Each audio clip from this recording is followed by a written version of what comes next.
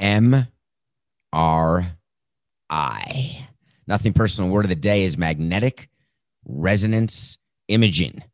MRI is what we do to players when they're hurt and we can't figure out what's wrong. I get them an MRI. Normal people, you have to get insurance to approve it. If you don't have insurance, it costs thousands of dollars. But when you're a team, before you get a team doctor and you sign up for a hospital that you affiliate with because they're sponsors, yada, yada, you have to make sure of one thing. You can get access to an MRI tube whenever and wherever in the world you are. Hard stop. MRI is something that is used to confirm an injury, to find an injury, to help a player's state of mind, to help a team's state of mind, to provide clarification about timing of recovery, rehab. Sometimes you do x-rays to start. You see if you can see something, but MRIs for generally tissue injuries, hamstrings, obliques, lats, elbows, you are getting in the tube.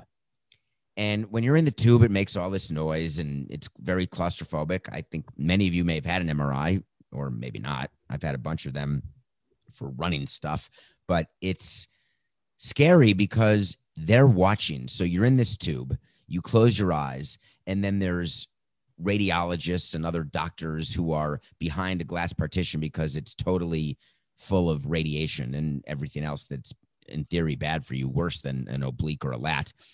But you're in it, it's making noise. What it's doing, it's taking tons and tons of pictures. Then the MRI is completed. You get out of the tube and you say, as the patient, as the player, as the executive, and they say, wow, we'll call your doctor. Teams say we're awaiting MRI results. You've heard me tell you this, which makes me smile. When teams say we are awaiting MRI results, there is no awaiting MRI results. When we put a player in the tube, 2 seconds after the player's out of the tube, the phone is ringing from the radiologist to the team doctor, to the trainer, to the GM, to the president. Doesn't matter what time of day, where it is, what time of night, all of that is happening. Very often when there's an injury late at night, you'll wait till the morning to do an MRI, but there's been times where you put someone in the tube at very strange hours because you just want to know. It doesn't mean we're going to tell the media, so therefore the public, what's happening. It means that we just need the information. So we have a pick of the day yesterday. The Mets are playing the Cardinals. DeGrom is pitching, and it's going to be a good pick because we firmly assume that DeGrom is going to pitch very well, but with the new hitting coaches, there's going to be a small issue, and we go with the Cardinals. Then we get an alert that Jacob DeGrom has been scratched. So when you have an ace who's signed to a long-term deal versus an ace who is signed to a short-term deal, you treat that differently. When you have an ace in the last year of a deal and you're letting him go, you are going to be a little bit less conservative in terms of how you deal with a pitcher saying, I've got a small situation. What we do is we speak to a starting pitcher on his bullpen day, which is in between starts, and then the day before he starts, and then the day of the start. And what we're doing is we're just checking. Everything good? Good. Normally it's a 2-second check. Once in a while, a pitcher will say, oh, I got a little thing. I've got a little tightness. I've got a little forearm tightness. I've got a little shoulder tightness. I'm going to see if it can resolve. And we'd say, if it's a young pitcher, no, you're not pitching. If it's a veteran pitcher, we say, all right, get some treatment. You'll go to the trainer's room. They'll give you a little treatment. Talk to us tomorrow. So what the Mets did is they knew very well that Jacob DeGrom was having some sort of issue in his lat. I saw a great thing on the Intergoogle where they showed an old pitcher like Cy Young who asked, what's a lat? So many injuries when I first started a long time ago, you didn't really hear much of obliques as an example, but now that's something that happens much more often. So a lat is when you've got some sort of tightness, is the way that it's described to you as a GM, where the pitcher says, I'm having a hard time with the follow through of his pitch. Or sometimes it could be a hard time with the windup, maybe from the stretch. So you go see the trainer, you get a little treatment, you come back tomorrow. So DeGrom comes back the day of that he's starting, which is yesterday, and he reports to the training room. So there's 2 ways to report to the training room. Some pitchers, like getting to the game early on the day they pitch. The overwhelming majority get to the game late on the day they pitch.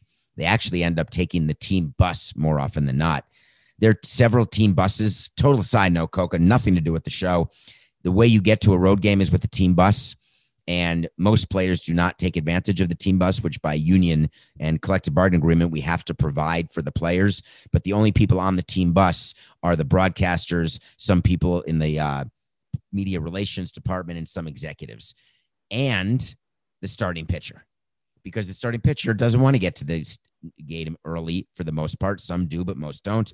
They get to the ballpark. The first thing they do is they go to the trainer. So is that when we know whether our starting pitcher is ready to go? No. When you start, you have a responsibility to call the trainer on the telephone, although 8 out of 10 times the trainer has to call the pitcher. But the pitcher is supposed to call the trainer and give a status report. And then the trainer calls the GM, calls the president, etc., and we find out whether or not the pitcher's ready to go. Again, 9 times out of 10, maybe more, the pitcher's fine, the game starts, the pitcher starts on schedule, etc. When you've got a pitcher like Jacob deGrom, who is the Mets, when you think of the Mets, some people think Lindor, maybe he's only been there for a month and can't hit. Maybe people are thinking Pete Alonso because he broke the home run rookie record. Maybe people are thinking Noah Syndergaard, probably not. He's been out for a year. People think Jacob deGrom. I think most of you would agree.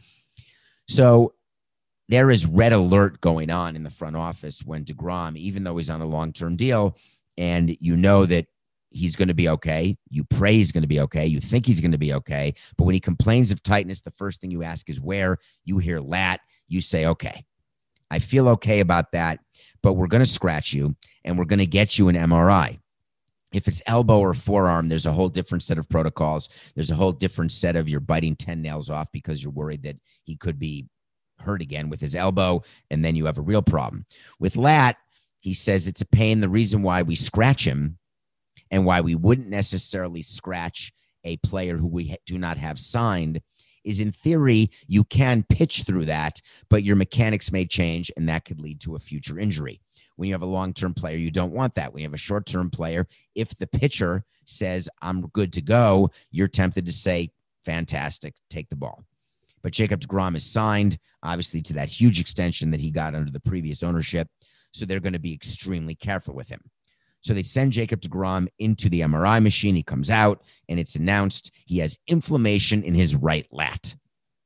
I can only tell you that when I'm told someone has inflammation in his right lat, my first thought is not about his lat. It's not about his inflammation. It's to talk to the player about the impact it's having on his mechanics. When you have a veteran player, you are going to get an honest answer about mechanic changes. When you have a young player, they're not going to be aware that their mechanics change with certain injuries. They're not going to want to admit that their mechanics change with certain injuries because they want to pitch. They need the bulk stats to go to arbitration to try to get a long-term deal. And they weigh in their head, can I pitch through this injury? And all athletes, and I mean this, have a very healthy ego, and they say they can pitch through it.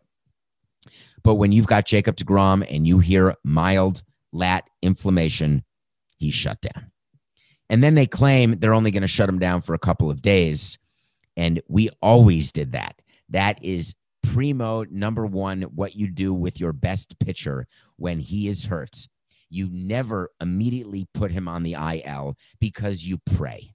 You cross your fingers, you cross your heart, and you say, he'll get better tomorrow. And the first thing you do when you wake up is you call the trainer. Did you hear from Jacob? Did you hear from Jacob? How's he feeling today? Did he check in? We have to check in on him. So you're not going to put him on the IL to start. And it's what the Mets did. They said he's only going to miss a few days. Everything should be okay. Why do I think that that's not exactly what's happening? Because when you're Jacob deGrom and you're not throwing 84, you're throwing 98. You have to be super careful about a lat inflammation because if, in fact, you aggravate a lat inflammation, not only could you have an issue with mechanics, which could absolutely hurt your elbow, which they don't want from Jacob deGrom, quite obviously, but you have a chance to severely strain your lat, and then it becomes multiple weeks and multiple starts. So the smart thing to do if you are the Mets is to put him on the IL, let him miss. You can retroactively to his last start. The way it works in baseball is you don't have to go on the injured list the day that you get hurt. You can go on the injured list any day, and you can retroactively put someone on the injured list the last time they appeared in a game. So in theory, Jacob deGrom is already on day 6 of a 10-day IL, if that makes sense to you, because he pitched 5 days ago, let's say. So you could put him on the IL retroactive to the day after his last start. This is when Coca would earn his wings, and he'd be telling me the last start for Jacob deGrom was blank. I'm assuming May 5th minus 5 days. Let's just call it April 30th, April 29th, somewhere around there would have been his last start. So he can be on the IL retroactive to that, and then 10 days from that day, he's eligible to come off. So why wouldn't you put him on the IL? So he last pitched on the 28th. Today's the 5th. He's already day 7. And of course, Coca doesn't have time to look at every box score, but I'm assuming Jacob deGrom didn't go into pinch run. He didn't go into pinch hit, because if you appear in a game at all, then you are only able to go retroactive to that day. So the Mets made a player move. They bring up a player. I want to say they brought up, why is this in my head? It shouldn't be, but Jordan Holloway. Is that the same Jordan Holloway as the former Marlin? I think it may be. So they brought up a player. They had to get rid of another player who they wouldn't have had to. But because if you put a player on the injured list, then you get to replace that roster spot. How does this end? This ends with Jacob deGrom missing his next start. That is a wait to see. Wait to see is when I tell you whether or not something's going to happen. Sometimes it does. Sometimes it doesn't. But we always revisit it. We want accountability. If you're a new listener on Nothing Personal, and judging by what Coca tells me when he feels like my ego's a little bruised and he wants to spruce me up like a gorgeous tree, he says, hey, there's a ton of new listeners every single day. So you may not know what wait to see is. If you've been with me from the beginning, you do. So many people in this media space talk about things. They give you hot takes. They give you opinions. And then when they're wrong, they don't care. They just keep going. And then they keep getting paid. I never wanted to be that. I always wanted to revisit it. By the way, it's Jordan Yamamoto, not Jordan Holloway. I have no idea why Jordan Holloway was in my mind. So in any case, that too was brought up by the Mets. So my wait to see for today is that Jacob deGrom is going to miss a start. And the reason why is there is no reason in the world when you are running that team, whether you're Sandy Alderson or whether you're Steve Cohen or Luis Rojas, you are not rushing him back. You want to make sure the entire inflammation has gone down. He's already on a pack of anti-inflammatories. That is how you treat inflammation. We give these players anti-inflammatories every other day. Anything that happens, anti-inflammatories. Make sure you eat food so you don't burn your stomach out. So that is the Jacob deGrom story. It's pretty big news if you're the Mets, because the Mets have been in the news for all the wrong reasons. And they really had an unfortunate rainout last night, which impacted our pick of the day because with deGrom not pitching, we already picked against the Mets. That would have been amazing, even though Coca said the game was taken off the board. So we really couldn't make that the pick of the day. But here's the problem for a team when you make a coaching change or a managerial change or a GM change and you don't have a game the next day. You've got beat writers who still get, under the rules of baseball, access to the clubhouse for a period of time, even on a non-game day, because they came in to the ballpark and before the game was rained out. And the media has to find stuff to write about. The beat reporters have to find another topic because they can't write a game story. So what's going on around the Mets today is what we talked about yesterday with their hitting coaches being fired. And what we didn't know yesterday, because no one had spoken to the players, is that the players were going to talk. And especially when there was no game to talk about, they were going to talk about the hitting coaches being fired, not moved. I guess they were moved. They were moved out of the coaches clubhouse. That's a whole thing. When a manager gets fired, Coca, this is funny to me. I mean, it's not funny when someone loses the job, but when you are hired as a coach in baseball or a manager or a president or a GM, you know you are temporarily employed. You're going to get fired. So when someone is being fired, you actually call before your PR people, you're calling your clubhouse guy because they have to go into the coach's locker room and they box up the coach's stuff. They take out the coach's nameplate. You tell them who the next coach is. They make a nameplate. They make a uniform. They have to give them all new shorts and workout shirts and spikes and shoe and socks and toiletries and all sorts of stuff that coaches get. And by the time the game starts, the new hitting coach, before that, by the time he reports to the ballpark, the old coach's stuff is gone and the new coach's stuff is in. And it's as though nothing happened, except you've got a group of coaches who get dressed together, they shower together, they do everything together. And all of a sudden there's two new people out of nowhere. So Chili Davis is gone and the players get asked about it. And what the players said in response to this firing was interesting, because we fired a lot of coaches in our time, and we never, not one time, consulted a player prior to making a coaching change or a managerial change. It cost us a little bit of goodwill in the clubhouse. It created quite a bit of us versus them in the clubhouse, us meaning the front office, them meaning the clubhouse. Of course, when they're saying it, it's the other way around. They're the us and we're the them. I guess life is just perspective in it, isn't it? So the players are not consulted. Very often, they don't find out what's going on in the old days until they get to the ballpark. In the new days, if a coach is fired, it's on Twitter in 10 seconds. So Pete Alonso, who has had Chili Davis as his hitting coach, my guess is for the entirety of his career, excuse me, Coca, I forgot to mute on that throat clear.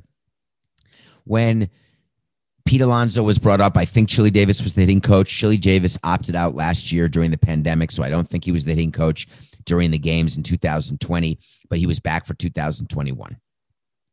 Pete Alonso is at his locker.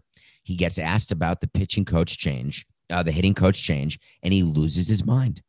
He acknowledges, one, he cried. It's all right to cry. Rosie Greer taught us that on Free to Be You and Me with Marlo Thomas. It's perfectly all right to cry.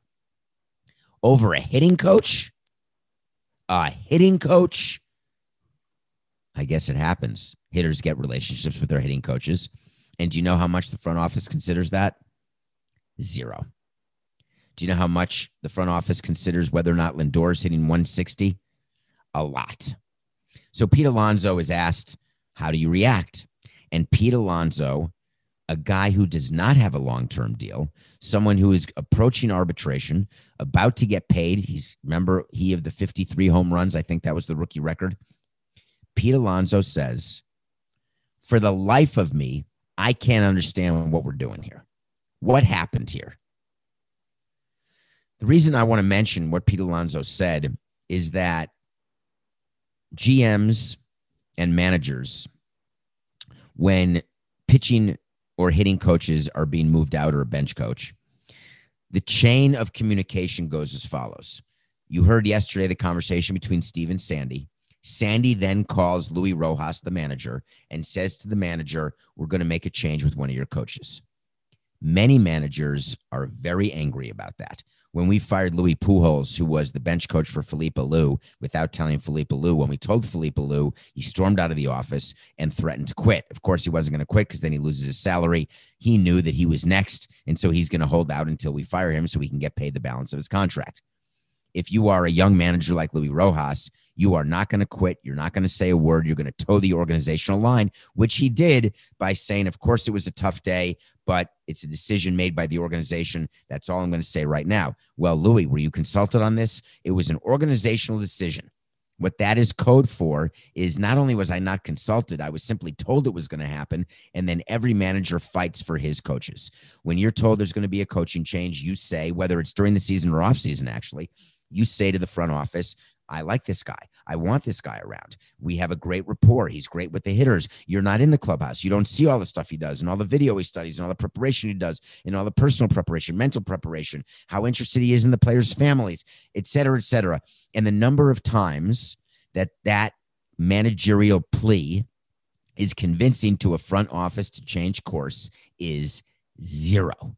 So you call the manager, you tell him what's going to happen. The manager has no choice. Even a veteran manager can get a little more angry, but still isn't going to quit. All managers know when you fire coaches that they're next because what you do is when you're unhappy with your season is you start with your coaches and then you move on to your manager. So Luis Rojas knows that his job is in jeopardy. His job's always been in jeopardy. There's a new owner. There's a new general manager. They got Luis Rojas. They inherited him. They kept him on this year. But if the Mets don't perform well, he's gone. It's not even a question. Steve Cohen, the owner of that team, the new owner, he's never going to allow Luis Rojas to keep his job if the Mets do not make the playoffs this year. So Luis Rojas gets told,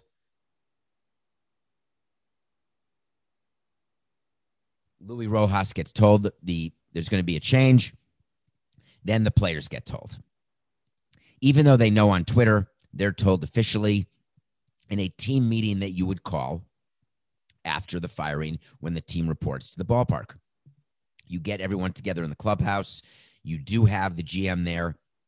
If it were at home, I'd be there. If it were a road game I was at, I would be there. You're down in the clubhouse. The manager addresses the team, and we say, any questions? And you introduce the new hitting coach, etc. No questions are ever asked in a forum like that. Then the backbiting starts, the gossiping starts when we leave the room and they say this front office doesn't know what they're doing. How could they make this change? This is ridiculous. It's not the coach's fault that we're not hitting. Lindor actually gave a quote saying it's not Chili Davis's fault. I can't hit for him. That's 101 in the player handbook. How many times when you see a firing in baseball or basketball, do you hear the players say, well, he can't take my shots for me. He can't pitch for me.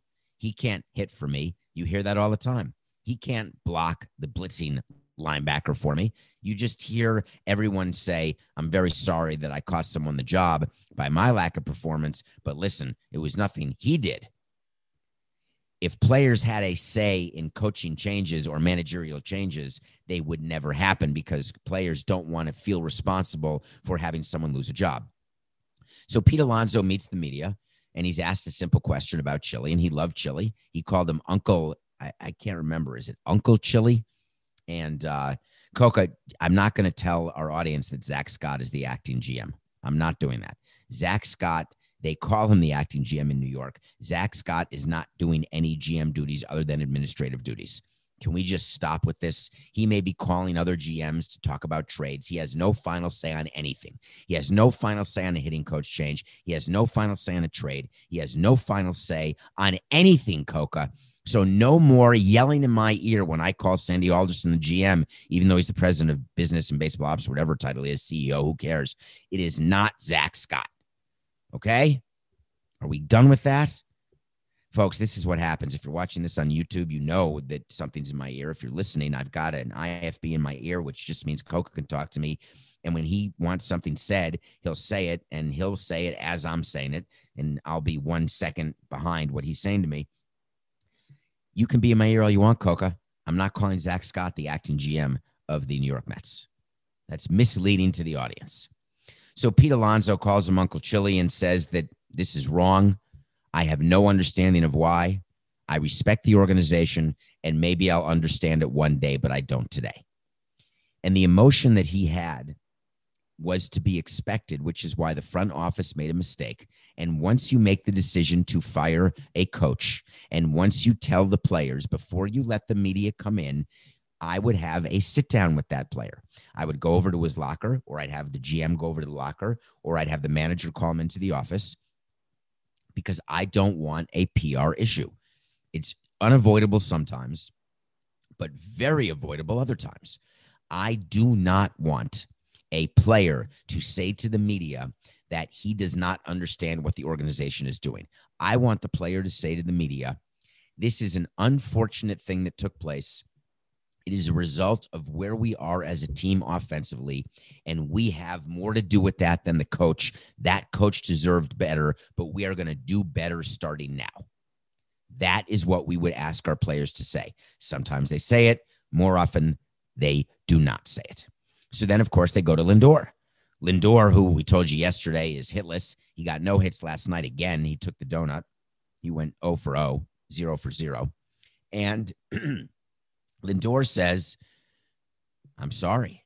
You know, I didn't know him well. I didn't hit well, but he can hit for me, and I'm just going to try to do better. Obviously, this is a big slump I'm in, and that's it. All right, now who do we talk to? We did not make fired coaches available to the media.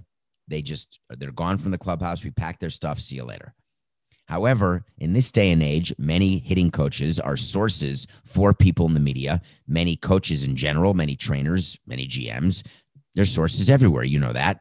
So Chili Davis was contacted by a local New York paper, and he gave a quote, not a statement through the Mets. It was a interview through a New York paper where he basically acknowledged that I did the best I could. I believe that my relationships with the players speak for themselves. I worked as hard as I could possibly work. Obviously, our new player is not hitting Francisco Lindor, and that is something that is too bad, but he's really inside his own head, but it's going to get better. That's it, folks. On to the next hitting coach. The Mets will play again, I promise, and they're going to hit again, just not for DeGrom. Wait to see. DeGrom misses his next start. MRI. Word of the day. So we did have 1-0 personal pick of the day. We lost. We're 56-40, back to 16 over. I'm so disappointed in my pick. I'm disappointed because I really thought that Zach Greinke would perform against the Yankees. I really thought that there'd be an opportunity for the Yankees to overreact to the way Greinke pitches, swing too hard. But it turns out Greinke had no control, and the Yankees were on it. And what I did not take into account, and when you're picking games and when you're betting, I have to know better. So mea culpa. I did not take into account the fan situation at that game and the impact, which to me, it should be zero. And when you talk to the players after they're in a hostile situation, when they're a road team, they'll tell you, yeah, I heard it, but it was no impact. But I did not realize the way New York fans would react. And you know I love New York. Been a New Yorker always, a New Yorker / Floridian. They were so brutal to Jose Altuve and to Alex Bregman and even to Michael Brantley. It wasn't even on the team. Side note, folks, Brantley wasn't even on the team in 2017. Anyway, the Yankee fans were absolutely insane to the Astros. Did that flummox the Astros enough to cause them to lose the game? I don't think so. But they definitely got impacted. Nothing personal pick of the day. Let's go to the NBA. I've got a little MLB fatigue right now with picks. I'm 16 over, and I saw a game tonight that fascinates me. Hey, Coca, what's the current line of the Nuggets-Knicks game? Denver Nuggets and the New York Knicks. Knicks, one of the hottest teams in basketball. The Knicks, who have a chance, if you can believe this, and a pretty good chance to host a first-round playoff series as the number 4 seed. Completely insane. They're playing a Nuggets team without Jamal Murray out for the year, with the potential MVP in Jokic, and the Nuggets are only giving 3 points to the Knicks. Do people not realize the difference between the Western Conference and the Eastern Conference? Are people so taken by Tom Thibodeau and the excitement that is the Knicks, who I love, you know that they're only giving 3? We're taking Denver. We're giving the points. Nuggets over the Knicks. I'm taking the Western Conference over the Eastern Conference anytime I can. The Western Conference is an absolute bear. Pick of the day, Denver Nuggets -3. When we come back, we're going to review a movie that was quite interesting. It's an older movie that I'd never heard of, and I'm going to want to tell you about it so you watch it. And then we have to talk about something that happened in hockey. I know for all the hockey fans, we don't do a lot of hockey here, but there's something that went on that is so extraordinary that it is worth really, really getting into. We will be right back. Hey, it's Kaylee Cuoco for Priceline. Ready to go to your happy place for a happy price? Well, why didn't you say so? Just download the Priceline app right now and save up to 60% on hotels. So whether it's Cousin Kevin's Kazoo Concert in Kansas City, go Kevin, or Becky's Bachelorette Bash in Bermuda, you never have to miss a trip ever again. So download the Priceline app today. Your savings are waiting. Go to your happy place for a happy price. Go to your happy price, Priceline. Welcome back to Nothing Personal. My name is David Sampson. Coke and I come to you every single day, no matter where we are, no matter what we're doing. We try to, at least. 45 minutes unedited, talking about things, entertainment, politics, sports, trending stories, things that we think are interesting to us and may be interesting to you. We also watch a movie every day. The way you know about us is you download, you rate, you review, you subscribe, you tell your friends. And we have built Nothing Personal, and we're going to keep going. Keep the marathon going. So I do watch a movie every single day, no matter what I've done during the course of a day. If I work a 17-hour day, I'm watching a movie. I don't sleep too much, and that helps. I watched a movie from 2018. The way it works now, what a dream, when before streaming services, in order to watch a movie every day, I had VCRs, I had DVDs, and I'd put one in, or I had all the movie channels. But if I'm on the road, then I had to bring traveling. I had these traveling. Did any of you ever have these traveling DVD cases where you put the DVDs in the plastic slips and you then leaf through and choose one and put it in your traveling DVD player with headphones? Don't need that anymore. All you need is a screen and a Wi-Fi connection. So I go through the streaming services. I keep a list of movies that I'm recommended, and then I try to see what's current, what's just out. But I came across a movie that I'd never heard of with Frasier from Cheers, whose name is Kelsey Grammer, and Kristen Bell, who is one of my favorite actresses, well, top 30. And they're in a movie called Like Father. I had no idea what it was about, and I had no idea what I was in for. Like Father's about a woman who gets married. At her wedding, she gets left at the altar by her fiancé, and her dad shows up. And her dad, Kelsey Grammer, who had not been in her life, had left the family when she was young and then never contacted her after. He shows up at her wedding somehow, and she sees him. The movie goes through what happens after that when you're left at the altar and you see your father for the first time, and they end up on a Royal Caribbean cruise honeymoon in the honeymoon suite as father and daughter. The movie has a few comedic moments, but the reason why I'm suggesting this movie is a personal one. And the reason why I got emotional watching Like Father is that the mistakes I made with my kids when I chose work more often than not, when I wasn't present at a Little League game or at a dance recital or at a debate tournament because I thought I was so cool being the president of a team and making trades and speaking to commissioners and all the other crap that at the end of the day is interesting, but not as meaningful as trying to do better as a father or husband for that matter. And I have definitely not in any way abandoned my children. I never would do that, but I clearly have made mistakes during the course of my life. And this movie just got to me. And if you're a perfect father, then don't watch the movie. If you have a perfect relationship with your child, don't watch the movie.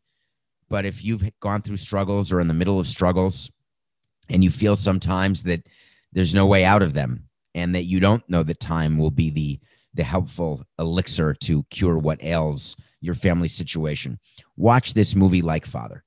And you may think it's fantasy and you may think that your situation doesn't apply and you may think that it's never going to happen that way, but maybe it will. And I don't know if it just caught me at a time of can you imagine? I can't find the words, Coca. I don't know if this movie caught me at a time of personal disappointment or reflection. It just caught me at a time where I was willing to watch a silly movie that has very, very important emotional undertones, and it hit me right. And if you're in the mood to be hit right, which will cause you to get a stomach ache at the end of the movie, it will cause you to smile and probably shed a few tears. If you're in the mood for that, watch Like Father. If you think that it doesn't apply to you at all, you should watch Like Father because maybe it does. Kelsey Grammer, Kristen Bell, it's called Like Father. Thank you. I don't know how to segue away from that, Coca. You know, there's a player, his name is Tom Wilson, and this is what you were all getting to me at on Twitter at David P. Sampson. A lot of questions about this. We do statements. We break down statements. Statements in sports make me smile. Statements are things that we work on all the time. We release all the time. You have a PR department, you have a head of PR, you have a head of communications, you have a head of business communications, you have a head of baseball communications, and you take the time to try to formulate the best statement you can. Thank God for Nothing Personal's ratings. The statements that come out are generally poor because for whatever reason, owners or presidents or GMs, they're really not paying attention the way they should to statements. Well, the New York Rangers released a statement yesterday that I have never seen in 18 years. Not one time. And I thought, amusingly so, that I had seen it all. Tom Wilson is a player who is a dirty player. He's basically Nick Fotiu, I guess I would say. He's been suspended 25 times. He has had 25 10-plus penalty minutes in a regular season game, and that's the most in almost 10 years in the NHL. What else, Coca? He's been suspended 7 times, 7 games on March 5th. He had an incident on March 5th that he was suspended 7 games. In 2018, this same player was suspended for 20 games and 3 playoff games. We're talking about a guy that gets suspended. It's what he does. He's a guy who has dirty. Are they dirty, Coca, when you get suspended for it by definition? They're illegal. They are against the rules, so you get suspended or you get a penalty. So they're playing the New York Rangers, and Tom Wilson ends the season of one of the Rangers players. And that's that. And I figured that was that. Until I saw that the National Hockey League fined him $5,000 for the hit. And if you go back and look at this hit, you can Google it or get it on YouTube. He basically did something that is a crime if you're not in a uniform. I never understood. Once in a while, remember that, I'm going to get it wrong, Coca, and you're going to really have to lose your mind here. Was there a player named Donald Brashear? There was either a hit on a Brashear or Brashear did the hit where there may have been a criminal complaint against him, or it may not be Brashear at all. I have no idea why that's in my mind, but you can use the stick as a weapon, and you can actually be charged with assault for what you do in hockey. It was Brashear. I can't believe it. Why do I know that? Out of all the things I forget, that's in my mind. Donald Brashear slashed Marty McSorley. I didn't remember it was McSorley, and I believe he may have been charged. So this is 1999. Thank you, Coca. I can't believe you found it that quickly. So cut to, he's fined $5,000, Tom Wilson, for this hit. And all of a sudden, the Rangers released the following statement. I'm putting on my glasses.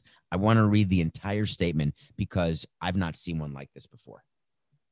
The New York Rangers are extremely disappointed that Capitals forward Tom Wilson was not suspended for his horrifying act of violence last night at Madison Square Garden. Wilson is a repeat offender with a long history of these types of acts, and we find it shocking that the NHL and their Department of Player Safety failed to take the appropriate action and suspend him indefinitely.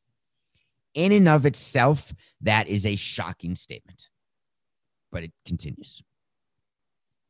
Wilson's dangerous and reckless actions caused an injury that will prevent him from playing again this season. The injury was to Panarin. We view this as a dereliction of duty, wait for it, by NHL head of player safety, George Parros, and believe he is unfit to continue in his current role. I almost fell off my driving seat when I read that at a gas station. A member of a league released a statement calling for the firing of an employee in the commissioner's office. Now, you could dismiss this as being James Dolan related. Absolutely. And you know, as the owner of MSG and the Knicks and the Rangers, that you've all had your issues with him. You could say that James Dolan was angry enough that he wanted Parros to be fired. But there's no way the owner, even Dolan, would want a statement like that out there. It makes no sense. The appropriate action when you are a team and you have had something happen that you do not agree with is you pick up the phone, you start with the Joe Torre, or you start with the head of on-field operations in hockey, and then you move all the way on up through Bill Daly, the deputy commissioner, Dan Hallam in baseball, and then you get to Gary Bettman. Rob Manfred of baseball is Gary Bettman in hockey. You call and you plead your case, and you get an explanation why the decision was made the way it was.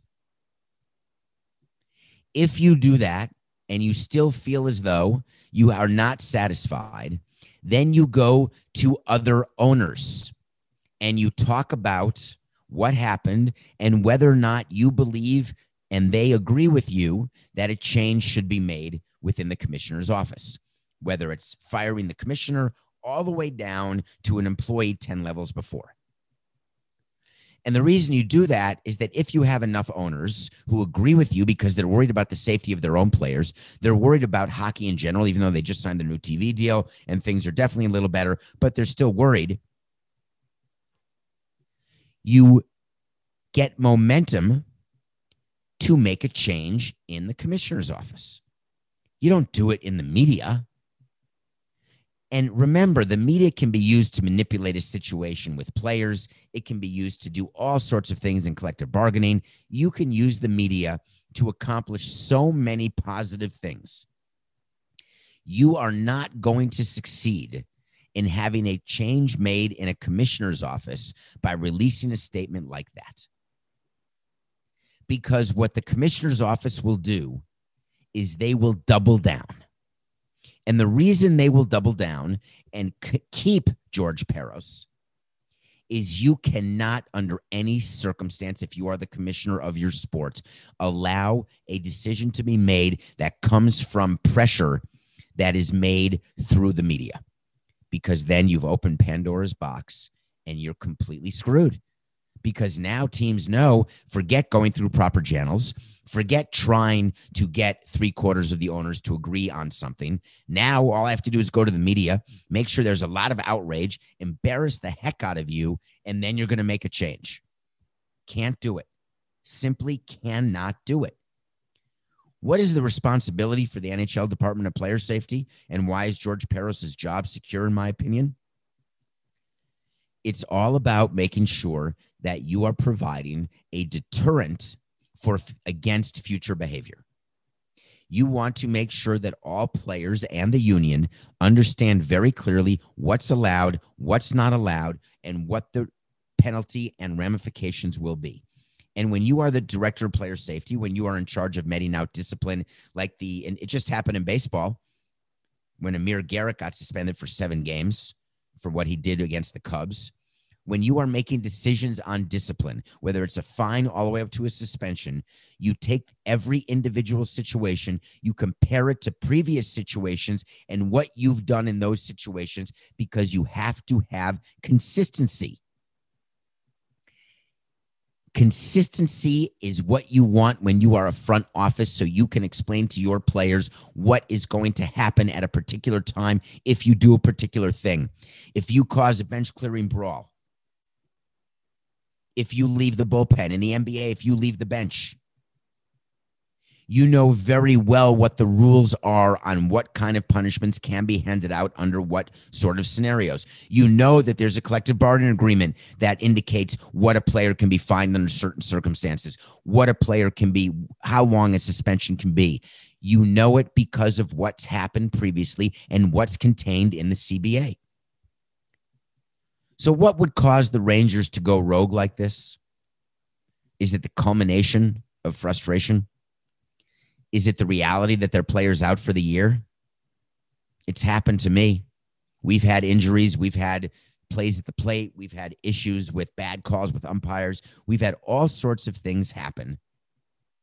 And all I would do in the media is respond with what I learned by talking to Joe Torre or Bud Selig or Rob Manfred, and then say my own opinion of how I disagree.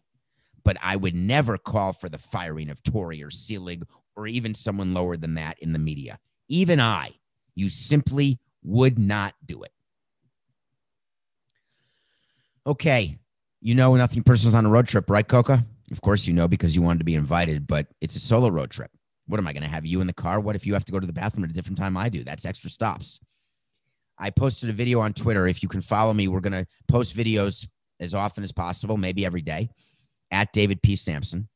And I said that there's a prize if someone can figure out where I was, but you have to be specific. And a few of you had it, but you said Moab. Close, but no cigar. But if you're Austin Green and you want to contact Coca, you know how to find him. You can DM Coca directly, get your address because you win, Austin. I was in Arches National Park, and I had quite a day driving to Arches National Park yesterday. Do you know there's signs when you're on the interstate that say no services for 106 miles? And if you don't see the sign and you pass it and you don't have enough gas, you may have a major problem. Well, I didn't see the sign. And remember, I told you all the problems I had at the gas station with my tire alarm. The air pressure was a problem. I left the gas station with the gas tank still open and the tank open. What I neglected to mention is I got to the gas station with 5 miles left on my range. 5 miles. I made it, but it was so anxious for 106 miles with no cell service on top of that. Where will we be today? Wait to see. Austin Green, congratulations. It is so beautiful in Arches National Park. If you have not had a chance to get in a car and see Utah, it is a beautiful state. That is the show for today. Where this sweatshirt is going, who knows? Could go anywhere. What I do know is I'll see you all tomorrow. And remember, it's just business. This is nothing personal.